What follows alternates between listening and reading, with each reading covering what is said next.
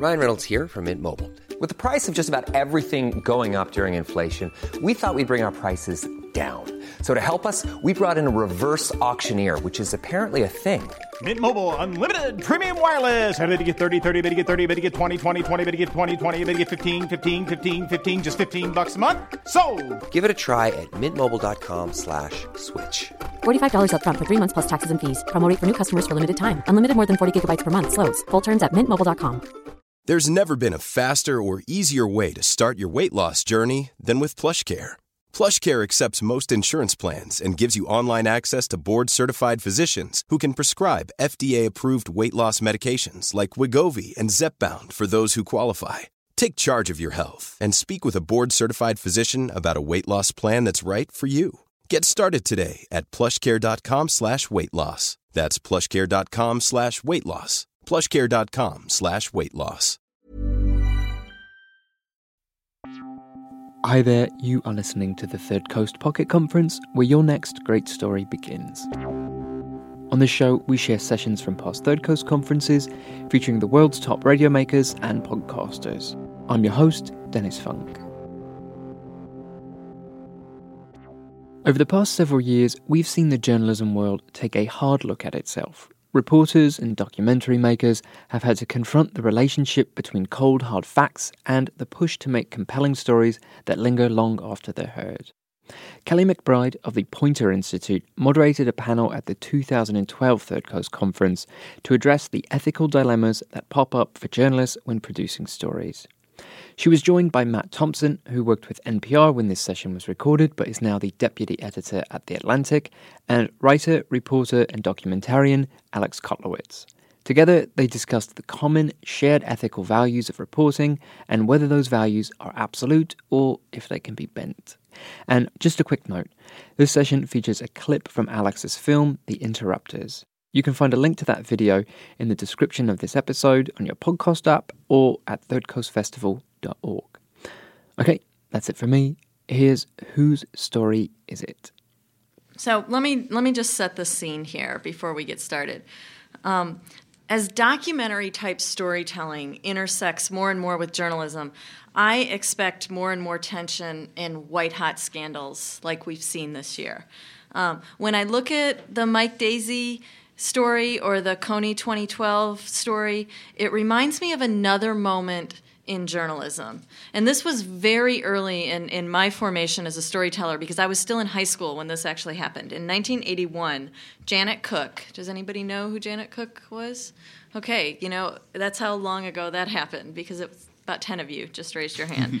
Janet Cook was exposed as a fabulist for creating a fictional 8-year-old heroin addict, a story that she published in the Washington Post, in which she was briefly awarded a Pulitzer Prize for, before she was unmasked as somebody who was making stuff up.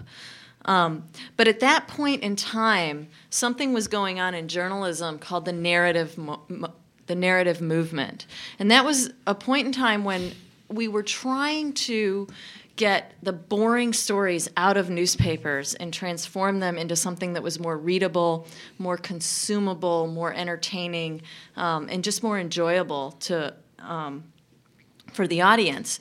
And narrative journalism was the antidote to these very dry, boring stories that were filling up most American newspapers at that point in time.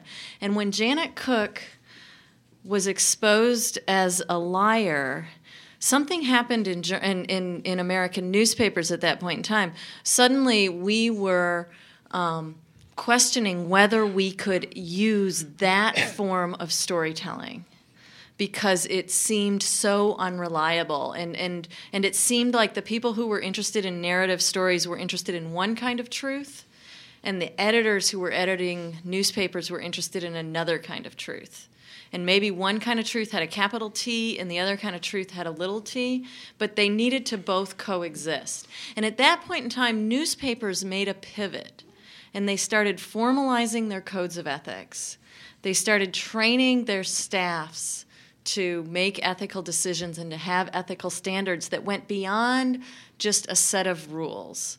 And I wonder if in your world we're at that point in time now. So that's the question that I would lay before you. When it comes to ethical decisions in very intimate forms of storytelling, I think we have a lot of competing loyalties as reporters, as storytellers. So in addition to thinking about truth and accuracy, I'm hoping that as we go through a couple of examples today, that you'll think about how, as your form of intimate storytelling puts a lot of pressure on your subjects, how do you balance your obligation to your subjects and your fidelity to your story and to your audience? Because if you've ever worked with somebody who otherwise would not be in the public eye at all and has a very powerful story to tell, you're putting a lot on that person. You're putting a lot of pressure on that individual to carry your story. And maybe it's to carry her story or to carry his story, but it's a lot of pressure. And in this day and age of the internet, this stuff is always around. It's not like 10 or 15 years ago when if we published something on TV or on National Public Radio, it went away.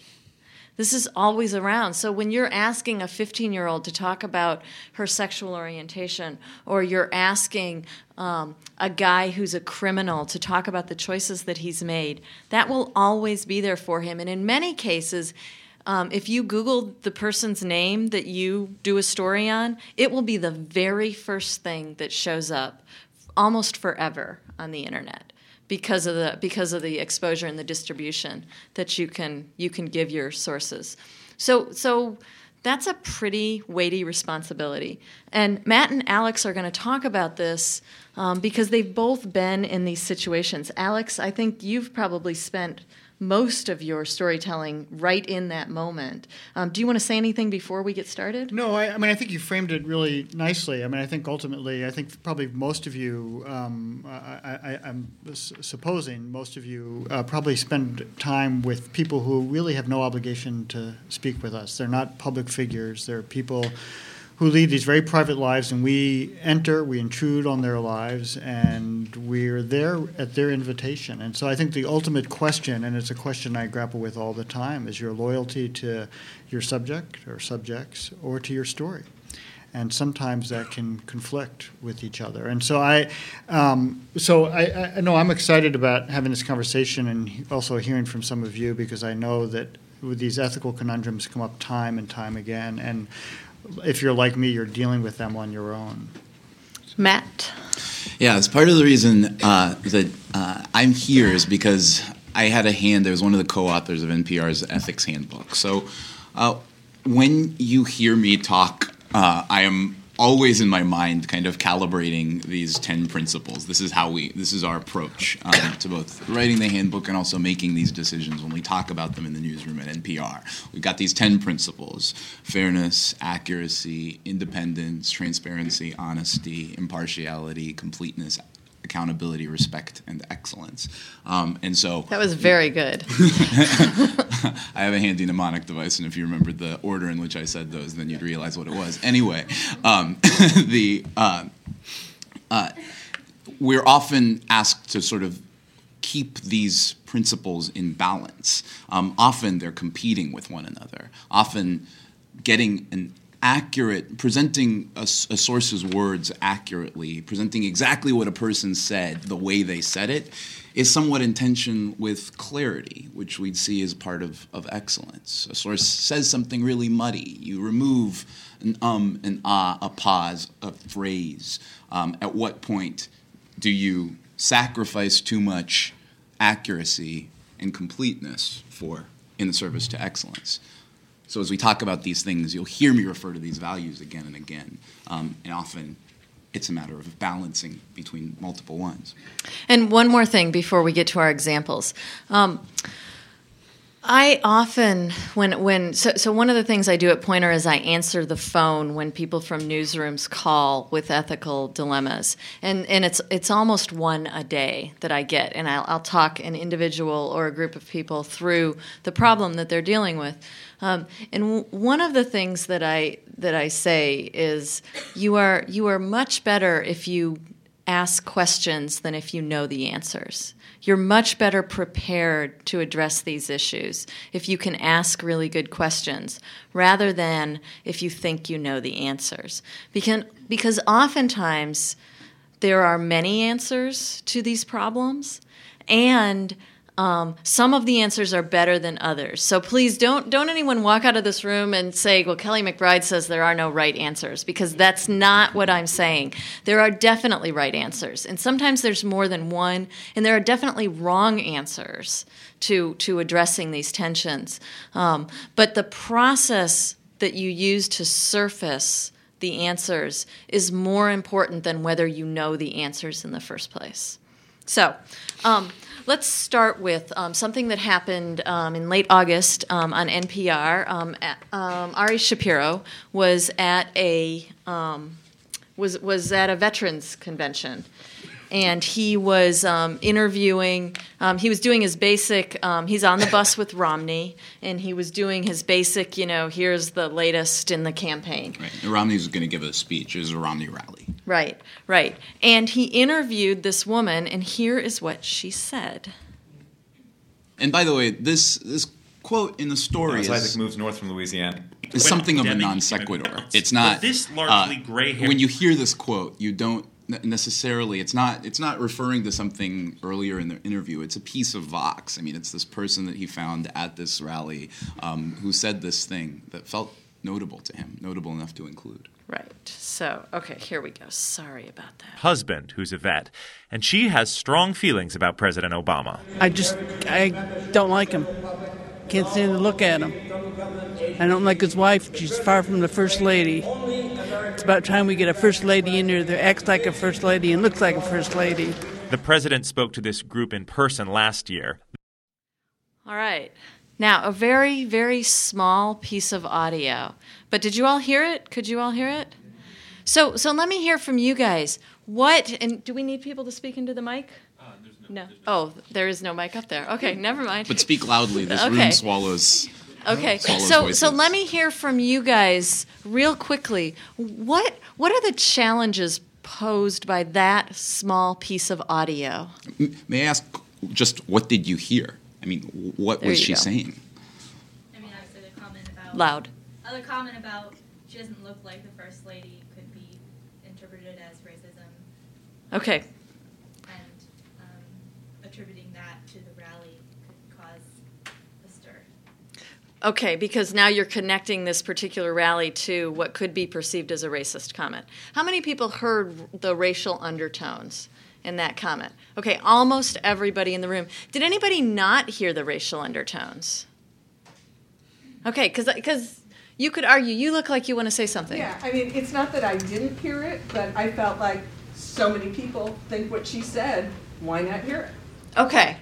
So that's the next question then, is whether you're going to use a piece of audio like this, and how you will use this piece of audio. Ari dumped it into basically a campaign stop story. Anybody else have any qualms about using it in that particular way? In the back. Well, when the other side, let's call them for lack of a better word, the other side refers to anything racial, the Rachel Maddows of the world, say, well, they're doing the dog whistle thing, that any reference to this is meant to make you picture President Obama as an African American, and therefore you're bringing up racism. So I guess if you are going to fault the right for this supposed dog whistle problem, one might say, well, this is the left-wing equivalent, that we're bringing up the racial idea so that everyone who's on one side of this issue will know that this is something about racism, not actually saying it, but perking up the ears of people who are prone to think that this is an issue. And of course, we all know that this is racism, and yet we're not calling out its name. That's why it's a dog whistle, because those people whose ears are perked up would be listening for it. Okay. So I think that brings up a problem. Sir, in the vest here. The question I had was, I just wanted to know if he asked a follow-up question, like, what do you mean by that? I don't know if he did or not. Okay, I want to pause there because you guys talked a lot about this. I mean, I heard this in the morning, and I was like, whoa. Yeah. What the heck was that? And I immediately started emailing everybody that I knew at NPR going, are you guys talking about this? And you were, right? So here's the circumstances at the rally at the time. Right after Miss Lucia finishes speaking, Mitt Romney begins speaking, and Ari has to run over to capture his remarks. And she's lost in the crowd at that point. He can't go back. So the question became, he couldn't actually do the follow-up. But at the same time, if you've covered stump speeches before, you know that the most notable thing tends to be, the most notable stuff and the most interesting stuff to report about tends not to be what's happening on stage. The stump speech is often, pieces of it. There's at least one reporter, not at NPR, but one reporter who's been on the press corps who actually numbered the sections of the stump speech so that they could just, in their notes, write, okay, this time he went 4, 5, 2, 14, 11. So Ari had to hear what Mitt Romney was saying up on stage, but with that moment felt without it, the concern was, are we sanitizing this? Are we removing something from, we want to hear as much as we can about how people are reacting to the presidential candidate in different parts of the country. It's a sentiment that Ms. Lucia's quote stands out. And without it, have we made this story, even without the context that we want to add to it, is the story incomplete? On the other hand, with it, are we just leaving something in the ether that's going to that is without context and also incomplete? So let me pose the question this way. What is your obligation to this woman? Yeah.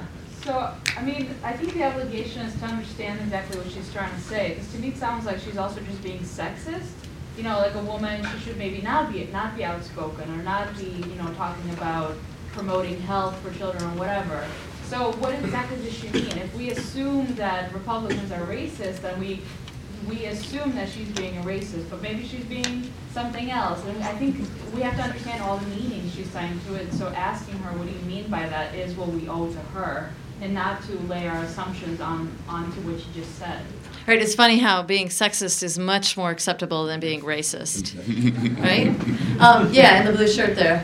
Yeah, that's what I was thinking is, like, if there's no good way to paint a quote like that, right? If you're saying the First Lady doesn't look like a First Lady, what's the defense? How would you defend that? And I know you have more audio, but...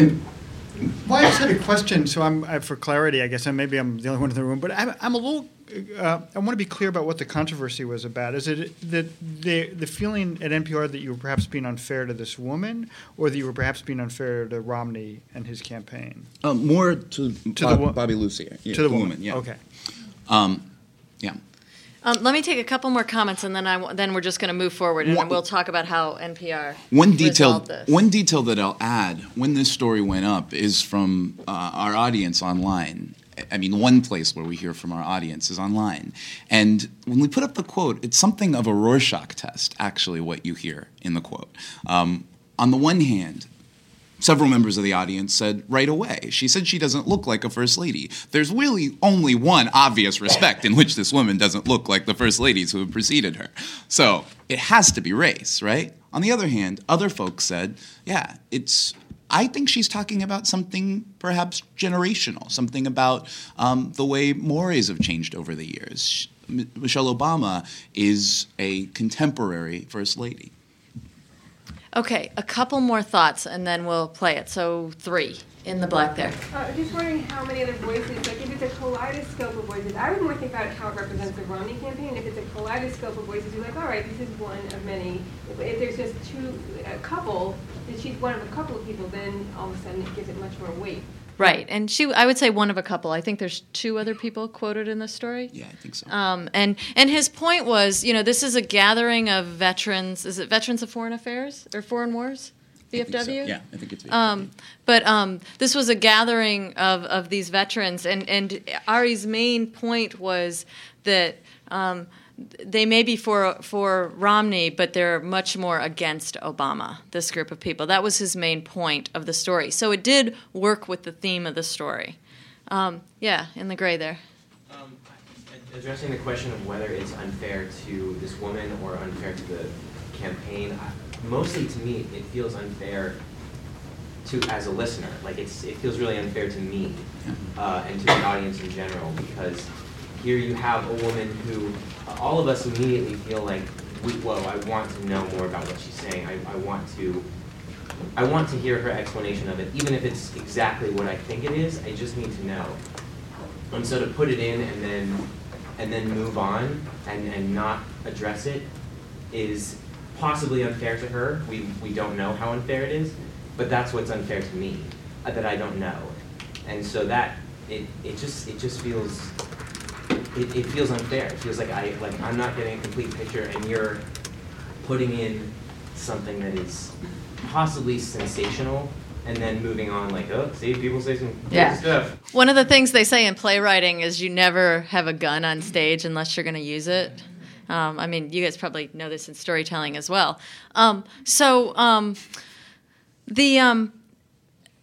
NPR went back to her. But actually, before I get to that, that's exactly, as you think about your obligation, you have competing loyalties. And this is very much how we have to make really hard choices when we make ethical decisions. You have a loyalty to her because she's your source and or your subject, and she has agreed to talk to you. And so you have entered into a relationship with her, and you have a loyalty to her. And you can argue about what that loyalty is, if it's to protect her or to expose her or to merely accurately document her. You can argue about what values you apply to that loyalty. You have a loyalty to the story that you're trying to tell, that it be truthful and fair, that it be revelatory, and depending on in what medium or platform you're using this, that it be meaningful to the audience and that it move the broader narrative forward. And then you also have a loyalty to that audience, and so I really like that you brought that up, because it's hard to articulate that sometimes, because the fact is we see our subjects all the time, but we don't necessarily see our audience. We don't interact with them. So it's very easy to remember your loyalty to your sources. It's very difficult to remember what your loyalty is to your audience. So this is so because there was so how did it come about that Ari went back to her?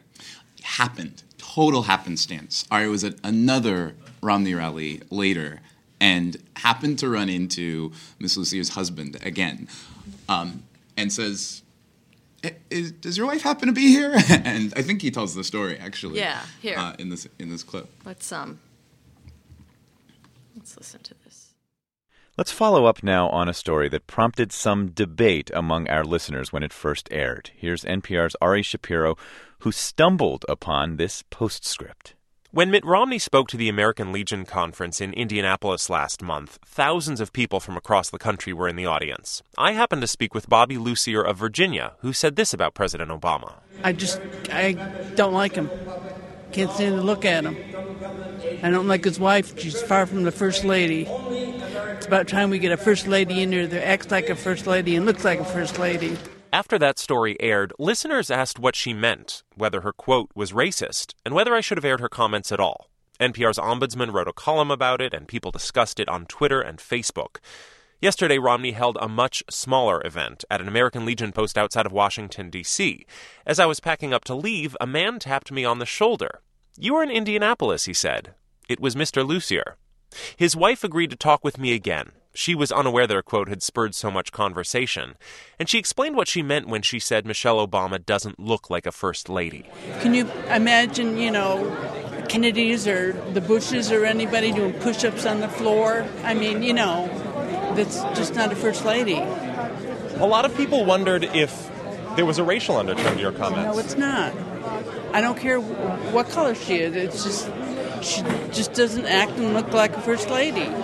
I mean, she's more about showing her arms off than, I think that's very inappropriate for a lot of functions that she goes to. So do you mean it's an issue of modesty? Well, yeah, I mean, you see her walking around in shorts and, you know, just real casual wear. And to me, that's, I mean, when I go to functions, I kind of dress up other than, you know, today, but you just got to look the part. Okay, we'll stop there. Changes how you view her initial statement. Maybe not completely. Because I think some people still hear undertones of racism in there. But it certainly makes you judge her much less harshly the second time around. That's bizarre that he stumbled into her, because the first event was in Indianapolis, I believe, and the second one was in D.C. So the question is, what is she doing traveling? I get the impression these are super fans. All right. Quick thing. Yeah. Ari says that the husband came up to him and tapped him on the shoulder, but the wife didn't know about the controversy that her comments had stirred. But do we know why the husband approached Ari? It sounds like he just recognized her. Yeah, right? it sounds like, he just came up and said, hey, I recognize you from Indianapolis, yeah. I mean, for a lot of folks, remember, just talking to a national reporter is a totally memorable moment for them, so. Okay, one last comment on this, and then we're moving on. I mean, it was fortuitous that happened. I would say that the first piece, it was ambiguous. It forces the listener to make assumptions. I would say that shouldn't have been in the piece. The second part, if he had followed up the first time and added that, then that would have been a fine piece. Did he try to track down? He had the name of the husband. Did he try to after the first one before the second, saying I have an obligation to try to sort this out? I'm actually not sure what sort of efforts we're putting into tracking her down. An interesting sort of footnote to this postscript is, again, the extended comments. When you go to npr.org and you look at the discussion about this, once again, total Rorschach test. Several folks, I'm sure that minds were changed. On the other hand, several folks found that even the extended comments offered no more perspective on what Ms. Lucia was thinking than the original remarks. Okay. Same so because I want to talk about a bunch of different things. We're moving on. So moderator's prerogative. Sorry. Talk to us afterwards. So I mean, you've dealt with this though. How do you mitigate your loyalty to someone in your stories? Right. Well, I think it's a little bit different, though, than this. I feel like what's going on here is that there's some ambiguity about what's being said, and I think it's our responsibility, and I think that was what Ari saw as well, if there's any ambiguity, that we get absolute clarity for ourselves and ultimately, as somebody suggested, for our listeners, and that's what I think was at work here. So what came up for you in this? Right, so this is, I'm about to show a scene from The Interrupters, and just a very quick background. So my partner on the film, Steve James, and I spent a year with three individuals who worked for this anti-violence organization in Chicago, and they're three individuals, each of them of the street, and I'm happy to sort of talk about sort of the balancing act we had to work with them, because they were kind of our entree into these communities, and they were very upfront and honest about their own backgrounds, and there were instances where, and I'd be glad to talk about them, where we did things to protect them. But this is a scene where one of the individuals we're following, Kobe Williams, one of their jobs their main job really is to mediate disputes, and Kobe gets a phone call from a guy that he had spent time with in the county jail a number of years ago, who's just in a rage. Because the police have just raided his house, and they took away his brother in handcuffs. They handcuffed his mother, and he thinks he knows who tried to turn him in. So you're about to meet Kobe here as he talks about getting this phone call, and then we're going to go to the scene where he meets his former cellmate. Okay. I got a call from a guy I met in jail. He said this guy sent the police into the house, somehow he was doing illegal things. Say the police kicked his door in, locked up his brother, they threw handcuffs on his mother. And he talking about he knew who had sent the police in this house. He was looking for him. Ain't thing your bitch ass yesterday, nigga. Man, fuck that pussy ass nigga. What's up? My man Flamo make you laugh. But if you fuck with him, you better bring it on. These motherfuckers came here, man. Had my motherfucking mama handcuffed, my little brother handcuffed and shit, man. Took my little brother, one got shot in a fucking wheelchair, man. Took him to jail. But still, though, man, you got to try to leave that shit alone, though, I ain't man. leaving shit alone until I get these motherfuckers. You already know how I get in. I mean, but that shit ain't gonna make no... Boy, it's gonna make it better for me. I'm sorry to hear about your brother, but still, though, they don't make shit no better. I need my phone. They ain't gonna make shit no better, though. Fuck making it better. I'm walking around my fucking pistol. Can you grab my phone, brother? I can't, you know. Man, you crazy, man, be out here like that. It's love and everything, but I ain't feeling that, none of this shit. And I respect y'all, you know what I'm saying, what you doing and everything, that's cool. But fuck that. I'm not with ceasefire. What was y'all letting these motherfuckers can't kicking my door in? What I'm saying is we can't erase what already happened, but the whole thing is you got to look at it like, man. You can't erase what happened. You right. And you can't predict what the fuck I'm finna do. Shit. You know, we just trying to work shit out. You options and solutions to the problem. Man, fuck this shit. Fuck a problem. Fuck a solution. These motherfuckers trying to take my shit. You ain't just cross me, you cross my fucking mama. For my mama, nigga, I come in your crib and kill every motherfucker body. Two of your brothers gone. If you be gone, that ain't gonna do nothing but hurt your mama. She'll be alright. How many kids you got? I'm claiming 4.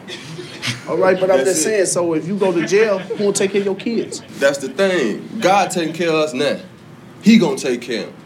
Just like when I do what I'm gonna do, he gonna take care of me too. But you was locked up before for the same shit, though. Man, I'm 32 years old. I've been locked up 15 years in my life. What that mean? What the fuck that mean? That's where I grew up at. God damn it. Ain't no shame. Ain't no secret. Shit. I'm tired of being out here any motherfucker way. It's bored as hell out here. Soft-ass niggas out here ain't doing shit but drinking. That ain't the police, is it? What's that on the corner? I know these punk-ass police still want me. Motherfuckers gonna have to kill me. Man, that shit crazy, man. How can you help me? Right now. How can you help me? I mean, the only thing, like I say, the only thing I could do is try to get to know you more, spend a little time with you, and try to work with you. So that means you will take me out to dinner then? We can go to lunch right now, and we can sit down and we can talk about this motherfucking problem. That's what you telling me? Yeah. Yeah. I'm gonna hold you to that goddamn shit. Yeah, we could go out. If that's what you want to do. We could go out now. Right now? Yeah. Let me go put my pistol up. Is that it? Ready? We'll just see. If anybody's seen The Wire, he reminds us, he's like, kind of like Omar from The Wire. So this scene... I was thinking cheese a little bit more. So, this moment raised a number of questions for us. A little backstory. So, first of all, we obviously needed Flamo's permission to film him. So when Kobe knew, when he called us and told us that he was going over to Flamo, he said, because we had asked Kobe to call us if there was anything that came up. Kobe said to Flamo, I got this, he used to refer to us as his film crew. He said, my film crew's coming with me, they're doing a documentary. So we get there, and Flamo, at that point, has been drinking, which raises another issue, but he's been drinking, and Flamo comes to the door, and he starts throws his cell phone, and then he looks at us and goes, who the fuck are you guys? And so we explained, and Kobe explained, and then he just goes on in his rage. So a couple of issues. One, so we come and film this guy, and he's drinking, right? He's clearly inebriated. And so is it fair to him? He gave us permission. He gave us permission on camera to film him. But this is his moment in the spotlight. The other thing that came up is he's clearly, despite his rage, he's got a sense of humor about him. And when we showed a rough cut to this to some people, they felt that he was kind of playing the fool. And so we went back, and so it raised the question too: were we being fair to him in that moment? It potentially raised a third question, which fortunately it didn't. But here we were privy to somebody who was about to go shoot somebody, and fortunately, Kobe's able to talk him off the ledge, and so he doesn't go and sort of seek revenge. But it did raise this other question. You're witness to a crime or the making of a crime, and what's your responsibility? So fortunately, we didn't have to deal with that. But let me talk a little bit about the two issues: the humor and the drinking. So we decided, having heard from people watching a rough cut of the film and their perceptions of Flamo, we went back to Kobe and asked him to talk about Flamo's humor. And so there's a line that you hear now in this piece, in this scene, where Kobe directly says, Flamo can be a really funny guy, but you got to take him seriously. So he kind of acknowledges it, which was really, I think, really helpful to an audience. The other thing that was important to us, and it was important to Flamo, and it was also important to the story, was that we needed to revisit him. And so Flamo, this is not the only time in the end that we ended up spending time with him. And that was really essential. It would have been, I think, and I don't know how others feel, I think completely unfair to Flamo if this was our one moment. As glorious a filmic moment as it is, if we had just spent time with him here. Yeah, and the second moment is quite different. Yeah. Yeah. I mean, Flamo's journey is a kind of an amazing one. I don't want to give it away in the film. You have to go watch the film. But so in working on this year, it kind of every time we were out, we were faced with these conundrums. We were asked people led us into their lives and led us into their lives in incredibly vulnerable moments. And who's your responsibility to? And is it to your audience or is it to your subjects? And I think how you gain consent is a tough question because a lot of times you don't have a chance to like sit down and make sure that this person really understands what they're consenting to. I mean, do you think when he said sure, fine, that he knew at all what he was agreeing to? Right. No, I don't think. First of all, he was drunk. I mean, to be fair to him at the moment, absolutely not. And then also, here we are, these three white guys tagging along with Kobe, and we've got we're doing a documentary about what? Why are you guys here? I think what's amazing is he was so in the moment that after he kind of asked who we were, he was right back in his rage. Yeah. There's a question. Well, I was just going to say, the other thing what I remember from this movie is the next scene, they go eat some food and he goes with them to a meeting. Right. And you're not filming him surreptitiously. He knows you're there, but he's less, it looks like the camera's across the room. Right. And he's much more serious. His demeanor's totally changed. And it, because I felt the same way. He's definitely playing up to the cameras, and then you're like, okay, he's this actual thoughtful person. And right. it gave this fuller picture of him. Yeah, in the black jacket here. Did you actually have him sign a release? So we did this film both for theatrical release and also for Frontline. And so Frontline required, and we would have gotten them anyway, they required releases from everybody. And it's an interesting issue because I work in print, radio, and film, and the sort of general rules are very different in each. But for film, you need a written release. With some people, and Flamo was one of them, we got releases on camera instead of written releases. So what a release says, maybe you say all this to them, but a release talks about how you can use this image in any number of ways in perpetuity. You just basically said, can I film you? And right. I mean, the truth of the matter is printed releases are incomprehensible. I mean, you really need a lawyer to sort of sort through them. And it felt more comfortable to me to do these on-camera releases because we could say on camera, so I'd say to Flamo, we're doing this documentary about the Kobe and his colleagues who are out here to film a documentary for Frontline, and we just want to make sure we have your permission. And he would. And that will hold up as long as they're an adult. That was according to Frontline. And let me point out that at that moment in time, you have divided loyalties. Because you want the guy to agree, right? And you would like him to actually know what he's agreeing to. And those are two completely different sets of loyalties. One is to yourself and to your story that you're trying to tell, and one is to the source. And in the best of circumstances, they line up. But I do think that obtaining actual consent is different than obtaining consent. So, in the back there. Well, isn't it whether he agreed on camera or in a written consent, he agreed while he was drunk. So the question is, does that actually constitute consent, and what was your thinking? Right. Well, our thinking was both because we felt some responsibility to Flamo, who we didn't know, but we nonetheless felt some responsibility to him, and also some responsibility to the story, is that we went back and filmed Flamo on a number of other occasions. So that's ultimately, I think, what made this scene permissible. But Alex, would you did you consider, or do you think it's the right thing to do, to return to him and ask him for consent when he's sober of what you filmed? Right. I mean, if my memory serves me right, we may have gone back and get it printed. We may have gotten him to sign something at the end. But the truth of the matter is, and this for me is kind of the fiction about consent. So we went back, and he was completely sober. Went back on a number of occasions, and so here we are. We're a film crew. We're filming him. It's so evident what we're doing. So it feels to me just the participation. I'm not a lawyer, but it feels to me just the participation is a consent to let us film. That we've caught him in a moment in which he's completely aware of his surroundings. Let me interject here that when I'm answering that phone and I'm helping newsrooms through conundrums that are very similar to this, one of the best alternatives is because a lot of times people say, "Can I use this or can't I use this?" They frame it in a this or that, and two things. One is never leave yourself with two options. You always want to have a minimum of 3 alternatives, or else you haven't necessarily gone through a very healthy process.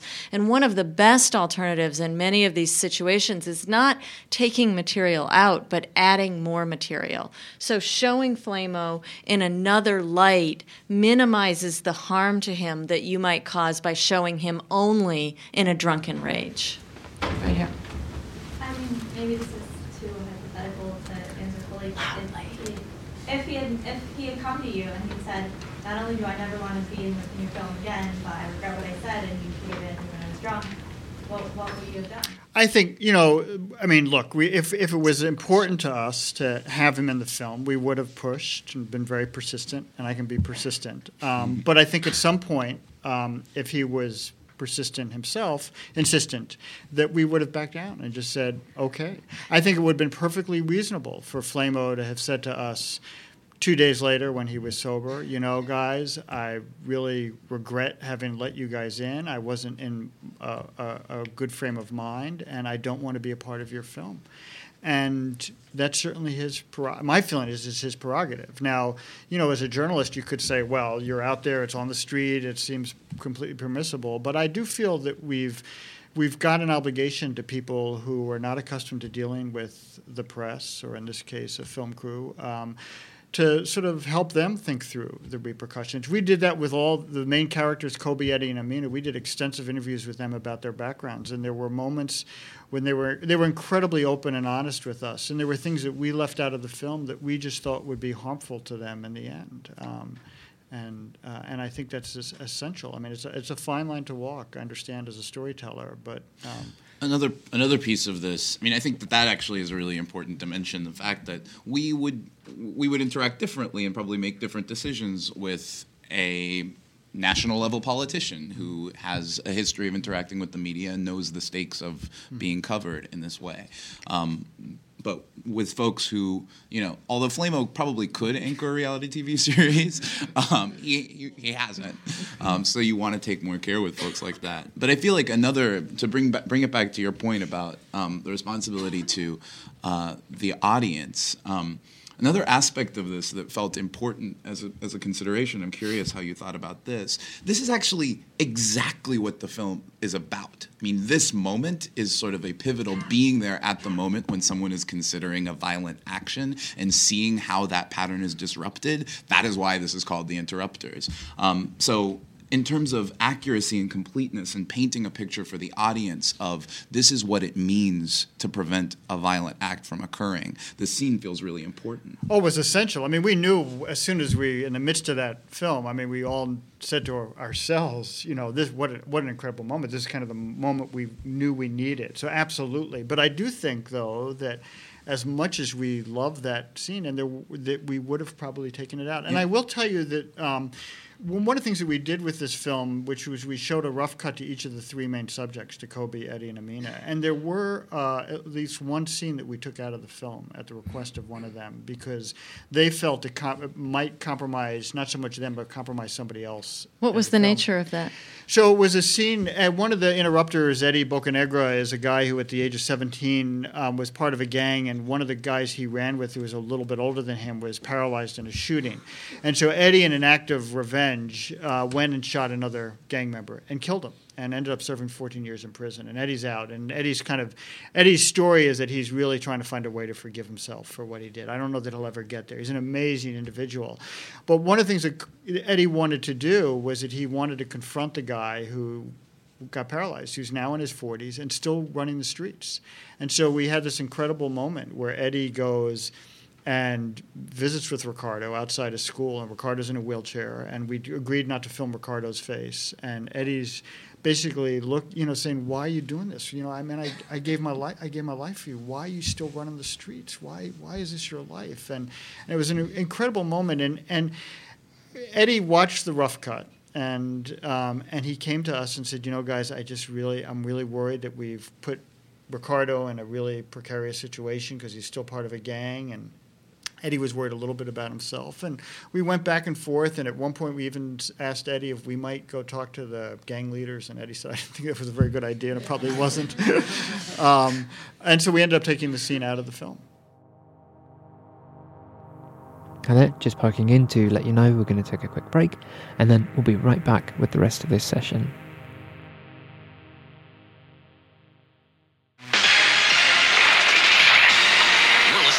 Chicago's Progressive Radio Adventures. Just American Life, am I right, Glass? The show about all the unseen. Are you tired of endlessly searching for good radio stories? Or maybe feeling overwhelmed by the amount of podcasts filling up your feed? This is Radio Lab. I'm Jad Abumrad. Well, worry no more, because Third Coast has you covered. I'm Gwen Maxey, host of Third Coast podcast, Resound. Resound is a themed, hour-long mix of the best in radio and podcasting from the past and present. We've been carefully curating nothing but the best stories from around the world since 2004, and we have a treasure trove of amazing audio. Each episode is bound to have something to fit every listener's individual taste. Personal stories, essays, sound art, mystery stories that twist and turn, and other audio experiments. So stop searching. Subscribe to Resound today and treat yourself to the finest stories ever told in sound. Your ears will thank us.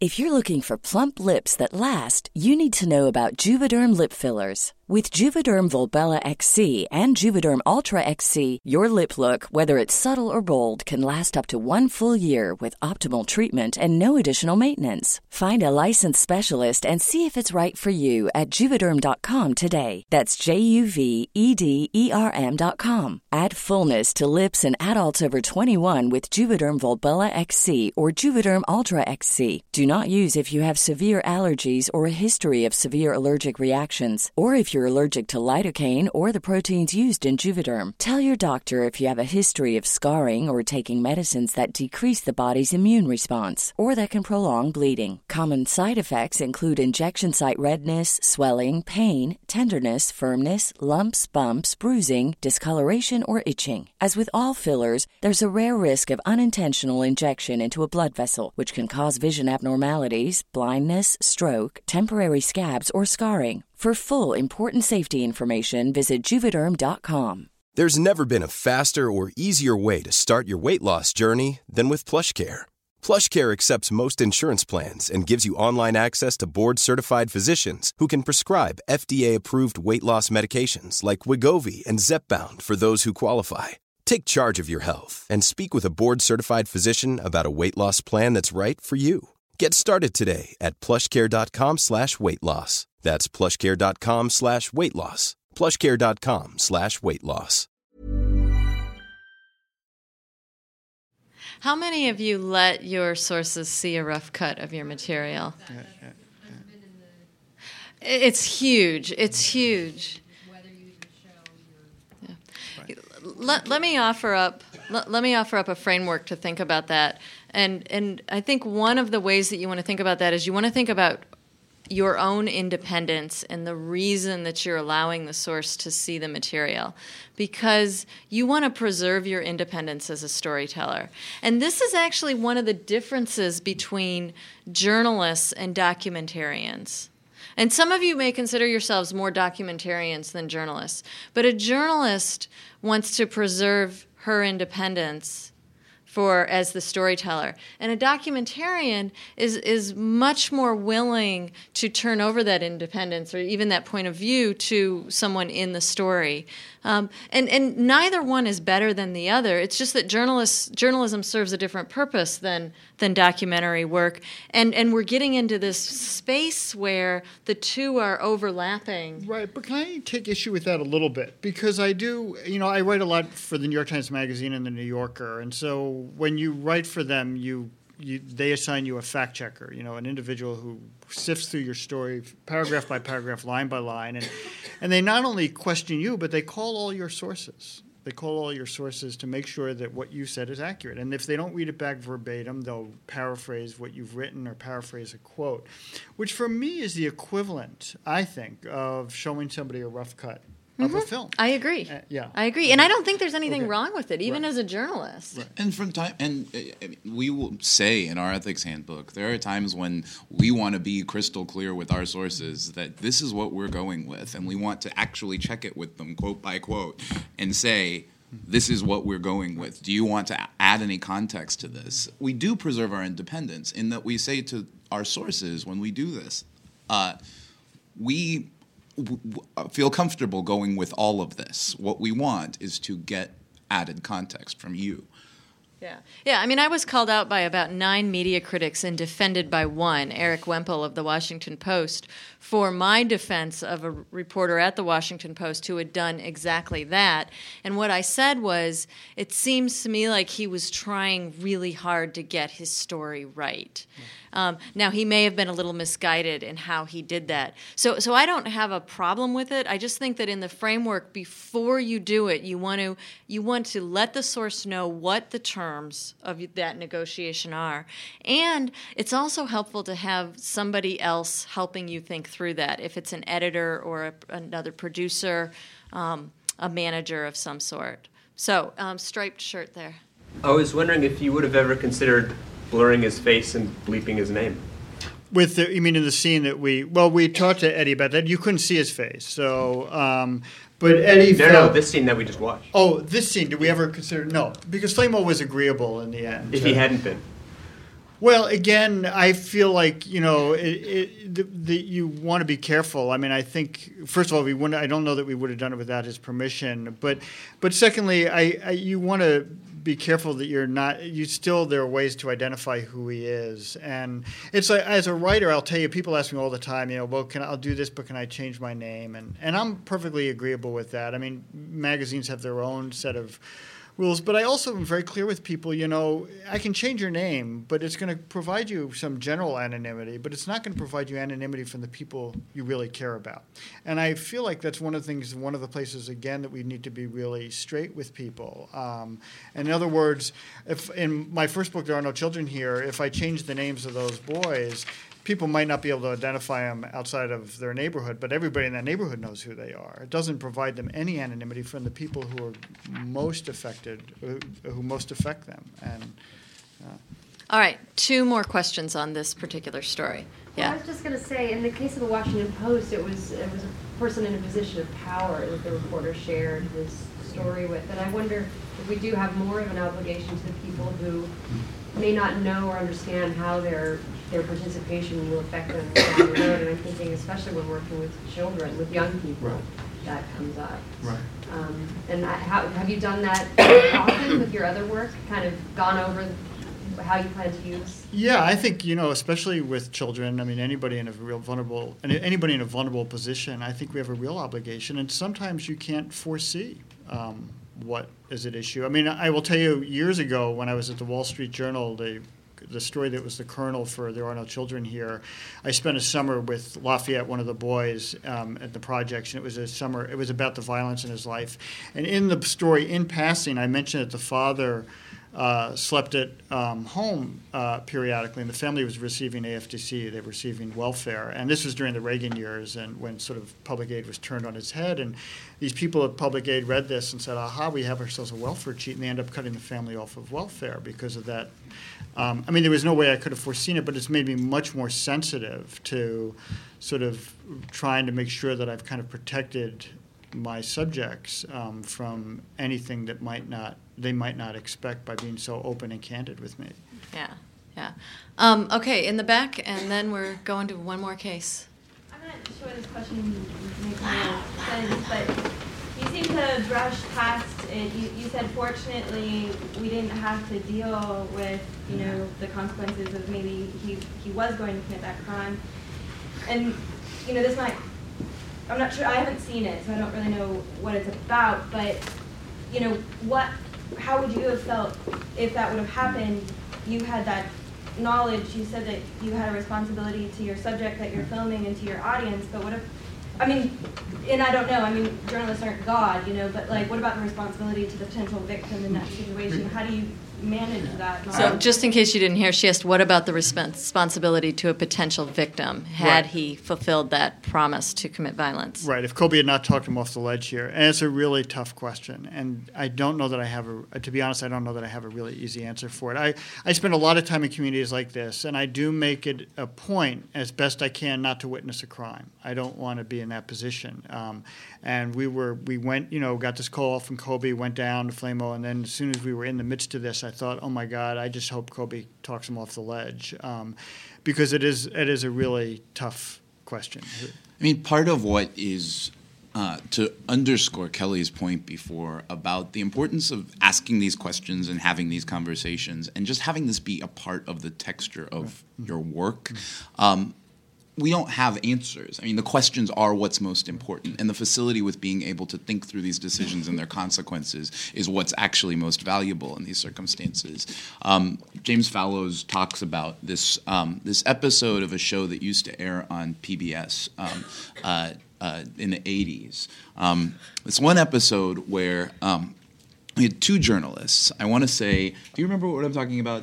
It was a sort of Socratic debate show where the host would ask, there were several guests on each week, and it was about ethics in public life. In this particular case, there were two journalists, two prominent television journalists, and two military officials.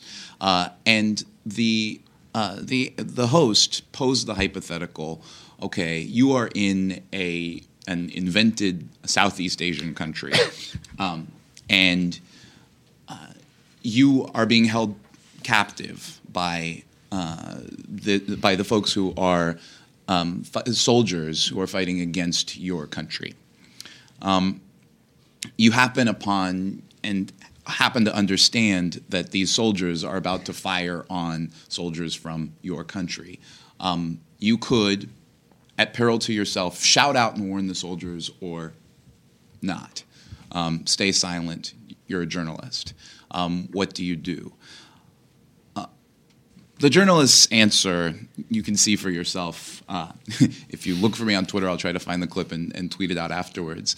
But what was notable to James Fallows was just how much more of a facility the military folks had with talking through the ethical implications of the journalist's decision than the journalist did.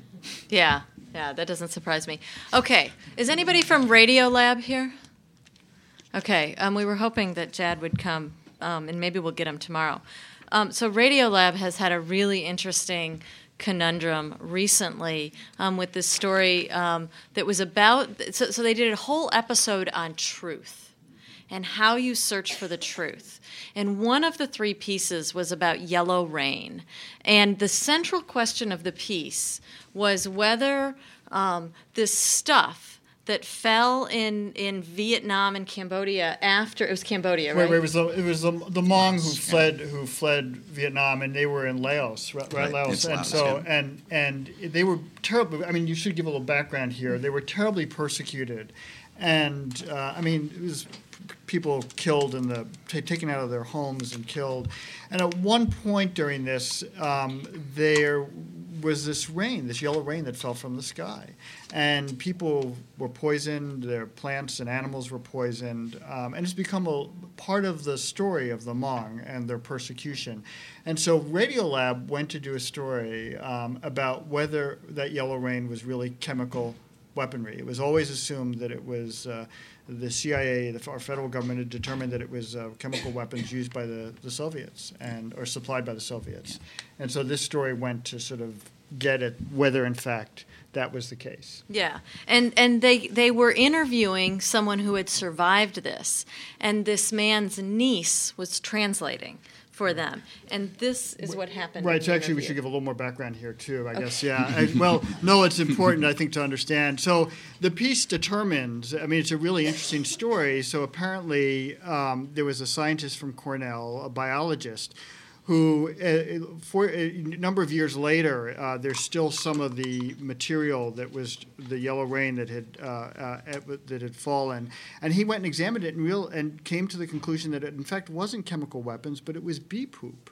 That bees have a tendency, especially after hibernation, to go en masse, and they've been holding everything in. Right, they've been holding the entire winter. They're constipated, as Robert Krulwich says in this piece, and they basically it's yellow rain, and that's what this was. And so Krulwich and Pat Waters go to this Hmong gentleman to talk to him about his experience. And so here's a clip from that. With my own eyes, I saw pollen that could kill grass, could kill leaves, could kill trees. But he himself is not clear whether it's the bee stuff or whether it's other stuff, because there was so much stuff coming down from the sky. This is his niece, just so you know. You know that there were chemicals being used against the Hmong in the mountains of Laos. Whether this is the chemicals from the bomb or yellow rain, chemicals were being used. It feels to him like this is a semantic debate, and it feels like there's a sad lack of justice. That the word of a man who survived this thing must be pitted against a professor from Harvard who's read these accounts. But as far as I can tell, your uncle didn't see the bee pollen fall. Your uncle didn't see a plane. All of this is hearsay.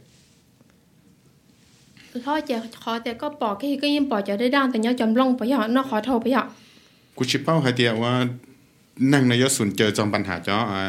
uncle says for the last 20 years he didn't know that anybody was interested in the deaths of the Hmong people. He agreed to do this interview because you were interested. You know, what happened to the Hmong happened, and the world has been uninterested for the last 20 years. He agreed because you were interested. That the story would be heard and that the Hmong deaths would be documented and recognized. That's why he agreed to the interview. That the Hmong heart is broken, that our leaders have been silenced, and what we know has been questioned again and again is not a surprise to him or to me. I agreed to the interview for the same reason. That Radiolab was interested in the Hmong story, that they were interested in documenting the deaths that happened. There was so much that was not told. Everybody knows that chemical warfare was being used. Well, how do you create bombs if not with chemicals? We can play the semantics game. We can. But I'm not interested. My uncle is not interested. We have lost too much heart and too many people in the process.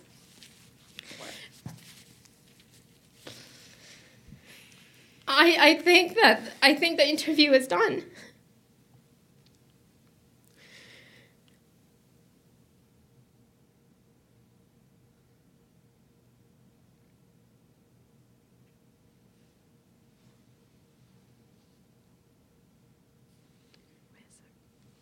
Now, that wasn't the end of the interview. They kept on talking. Robert and Pat explained to Kalia that, we're reporters, we're just trying to figure out what happened. One thing I do want to make clear, we informed the Yangs in advance that we wanted to talk about the controversy surrounding Yellow Rain. We were very clear about that. We did not intend to ambush them. But Okay, and then this is how that changed the story. So let me go forward here.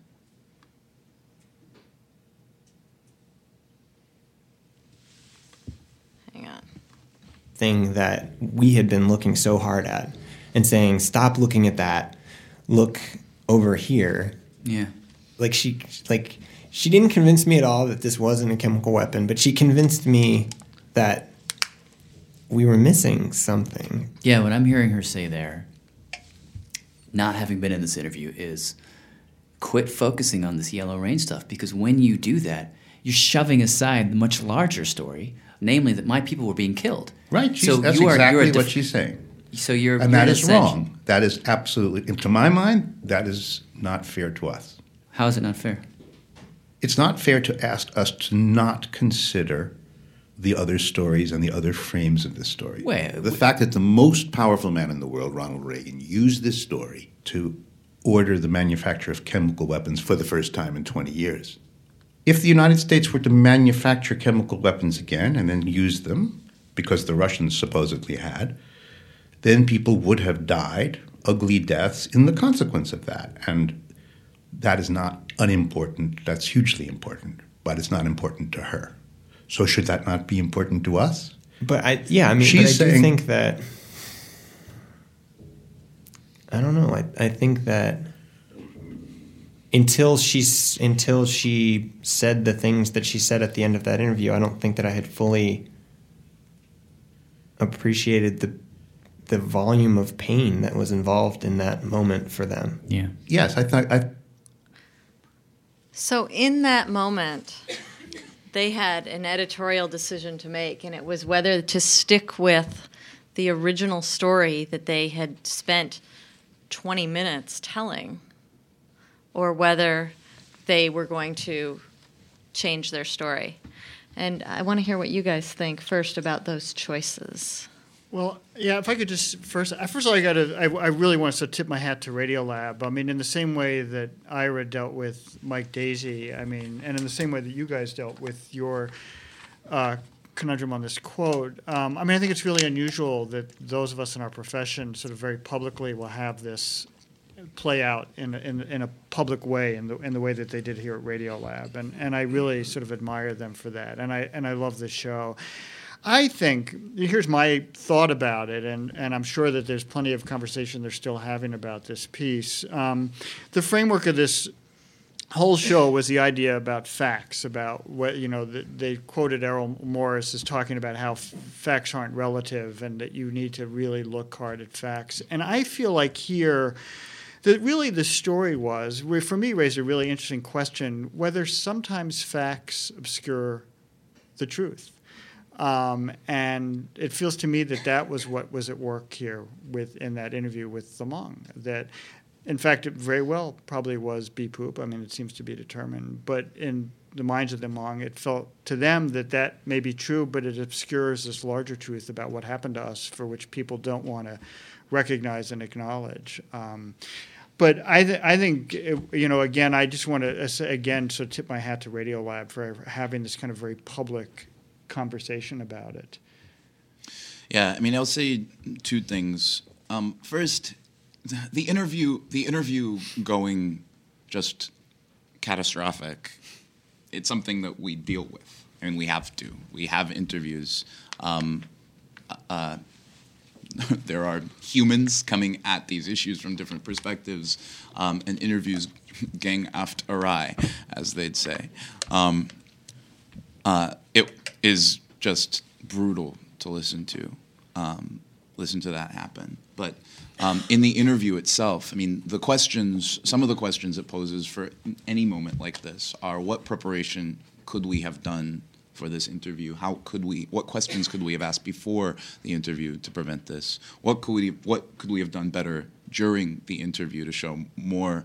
I think it was universally felt that, at least among the commenters from Radiolab, that a lack of respect was being shown in the interview. They usually get a couple dozen comments on their podcasts, and they got hundreds and hundreds of comments. I think that Krulewicz is a lawyer in his former life. Yeah, but a long former. But I think that he approaches that interview the way a lawyer would approach the interview, and I think that it does sound prosecutorial. Yeah.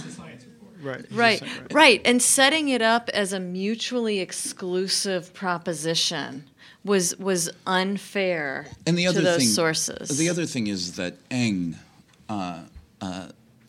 in this instance, it feels like Eng and his niece are sort of being held accountable for scientific decisions that were made sort of far outside their purview, and that he's asking them to account for, atone for, or somehow comment on science, which is not what their story is.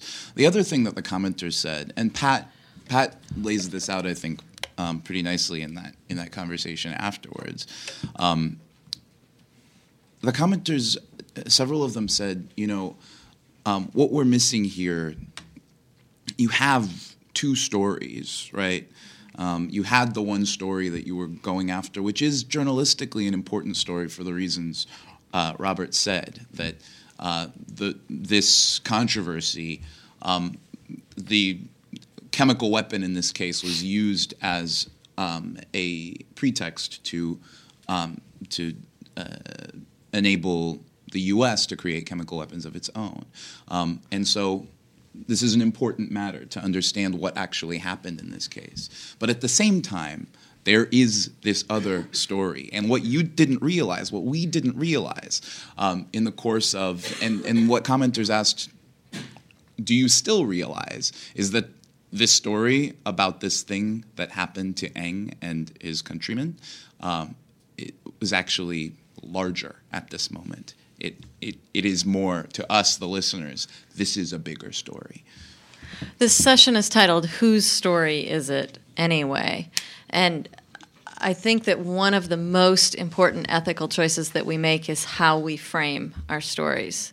And those are choices that as storytellers, we have the absolute power to make. And I don't think we pay attention to how much harm and how much revelation can come from the right frame. So there's lots of comments here. So with the scarf. I don't know. I had a recent situation where I know he's this incarcerated individual who was a crack dealer for 25 years, and he decided he wants to be a country singer when he's released. And I wanted to interview him about that, and he insisted on telling me his entire story from when he was 13 years old, and it was a 2-hour interview.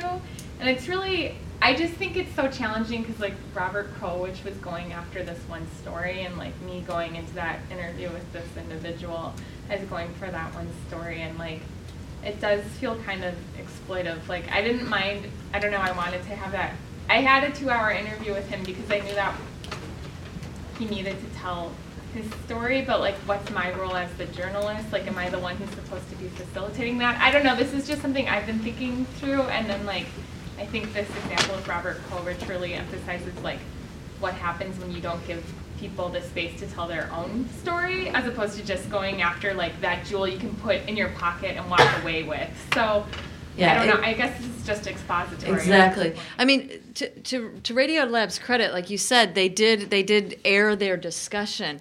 I think that what the other thing that they could have done when that story blew up is to acknowledge that they had crafted a narrative, and the narrative was going to turn on these specific pieces. And they could have gone back and reframed that, because it didn't have to be, and therefore there were no chemical weapons that were ever deployed against the Hmong. That didn't have to be the conclusion. In fact, that's not an accurate conclusion. And I don't think they intended for that to be the conclusion, but when she got so emotional, it was apparent that that was her conclusion. That if A, then B, and it didn't have to be that way. And I think it would have even been a better service to the story if they had been able to say, and still there is this story, this very sorrowful story of what happened to these people. And it is hard to reconcile these two, but here are ways that you could possibly reconcile them, and maybe looked for other possibilities or explanations. So, lots of questions in the back in the green. I'm going to try and call on people who haven't spoken. Well, it's also, it seems like a liability that when you ask to interview someone, they hear what they want to hear. Like, it's very possible that they were very clear about what they wanted out of the interview, and Robert stands up for that. But at the same time, the monk, father and daughter, really, they heard what they wanted to hear. They were looking for their opportunity to tell their story. And that's where it seems like things went really awry, and where things could go awry a lot. And I don't know what recommendations you have for sensing that. Right. I mean, I think you're right. I mean, I think, look, everybody has their own reasons for sharing their stories. And I think in this case, their reason was very clear, is that they Eng felt that their story, the story of the monk, had not really been told and acknowledged. And I feel like one of the things that we've got to do is that and Robert was, to his credit, I think you have to be very straight with the people about what your intent is, about what you're doing, with the understanding, too, that we're out there and stories kind of, shape and reshape themselves as you're out there. And so, again, working on this film was a perfect example. We were telling people why we were there, but we, periodically, we would take these right turns and realize that the story was becoming something very different than we had anticipated. But I think that what happened here is that perhaps that Robert was so intent to sort of get into the bottom of the Yellow Rain story that he wasn't attentive enough to what Eng really wanted him to hear. And that's sort of where you see that kind of conflict arise. Yeah. One of my questions actually was I wondered even listening to this, I wondered what was he most curious about in this circumstance? What was it that actually he was hoping to hear from Eng? Yeah. I'm going to take two more comments, and then we're going to wrap because we're out of time. But in the back there, in the blue. I don't know if you guys want to continue on this particular topic, but I have something.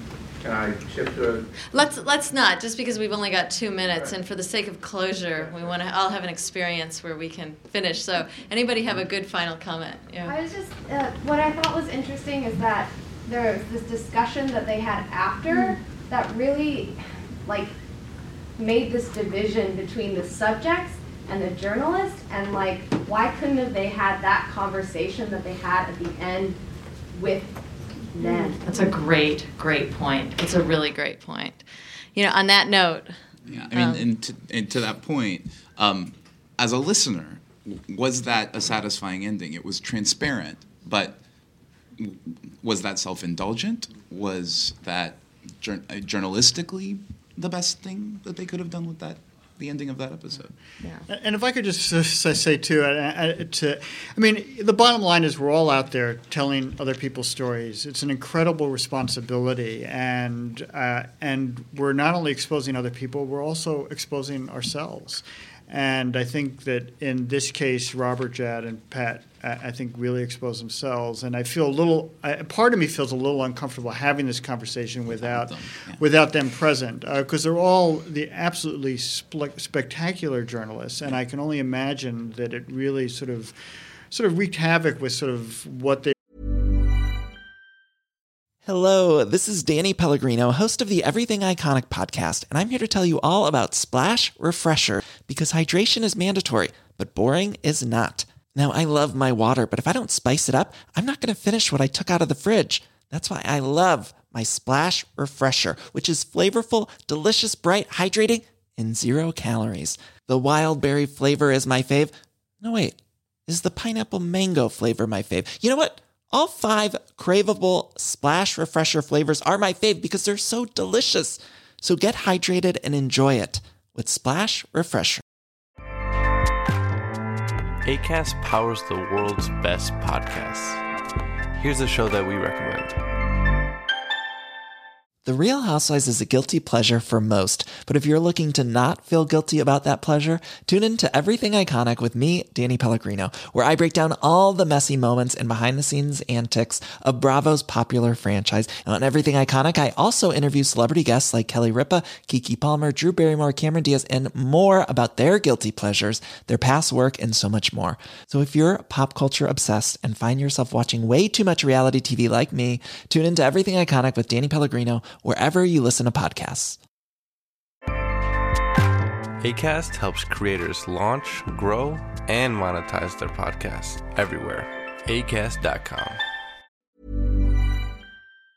We're doing and with this story, and I think it's what we all face, is this fear that we're going to be out there and we're going to stumble, and we're going to stumble for everybody to see. And it's what makes, in part, what's make these ethical issues so difficult, is because we're not only thinking about the people whose stories we're telling, but we're also thinking about ourselves, as we should. It's our reputations that are at stake. All right. So as you go forth, you know that there aren't any easy answers, and there are really good questions to be asking, though, and there are really smart people that you can tap into to help you make these decisions. So thank you very much, and thank our panelists.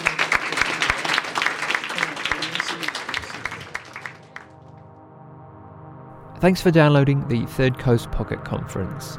We'll be back soon with more sessions, but until then, you can always check out our archive of conference audio at thirdcoastfestival.org, or have a listen to our other podcast, Resound, for the best audio stories from around the world. Okay, speak soon. Bye.